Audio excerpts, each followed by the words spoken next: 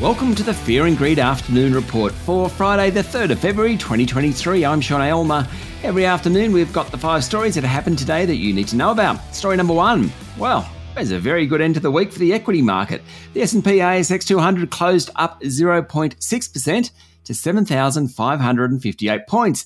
Now that's less than 1% below its peak of August last year. It has been quite a 2023 for the market. Today, healthcare and real estate stocks led the way. Blood Plasma Group CSL hit another record 52-week high, finishing at $313.97, and property leader Goodman Group jumped 3% to $20.96. Financials also did well, led by the country's largest bank. Commonwealth Bank's share price hit $110.98, a new record. This afternoon, Commonwealth reports its half-year earnings in a couple of weeks, and investors are increasingly confident about its profit margins. Best on the day was Pinnacle Investment, which bounced back nearly 10%, having been sold off earlier in the week. The gold stocks lost ground with Ramelius Resources, Regis Resources, Gold Road Resources and West African Resources all among the worst performers today. And the big miners, BHP, Rio Tinto and Fortescue Metals, all fell sharply. Story number 2, the Labor government today said the Medicare system was in the worst shape in 40 years and needs an overhaul, something the National Cabinet has signed off on. Health Minister Mark Butler said Australians deserve access to a world-class primary care system and Medicare needs reform. He was speaking after the release of the Strengthening Medicare Task Force report, which includes 21 recommendations, including one that says allied health professionals such as pharmacists, physios and nurses should be able to pick up more work traditionally done by GPs. Among the central recommendations is an expansion of multidisciplinary care in general practice to combat a rising tide of chronic disease and meet the healthcare demands posed by an ageing population. Funding for longer consultations is another key focus. And just before we leave the National Cabinet, all the leaders, including New South Wales Liberal Premier Dominic Perrottet, signed a statement of intent supporting a voice to Parliament. Story number 3, insurer IAG has warned profit margins have been hit by the Auckland floods and high inflation.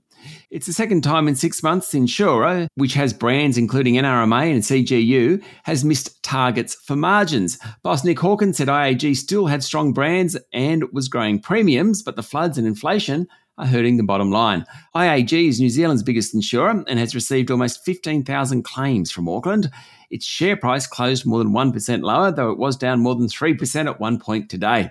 Story number 4, Prime Minister Anthony Albanese and his UK counterpart Rishi Sunak are planning to go to Washington in mid-March, potentially to unveil a proposal for Australia's nuclear submarine project, according to a report on Bloomberg. Under plans still being thrashed out, President Joe Biden could host the British and Australian leaders, and the Allies are expected to announce their preferred design to replace Australia's ageing Collins-class fleet.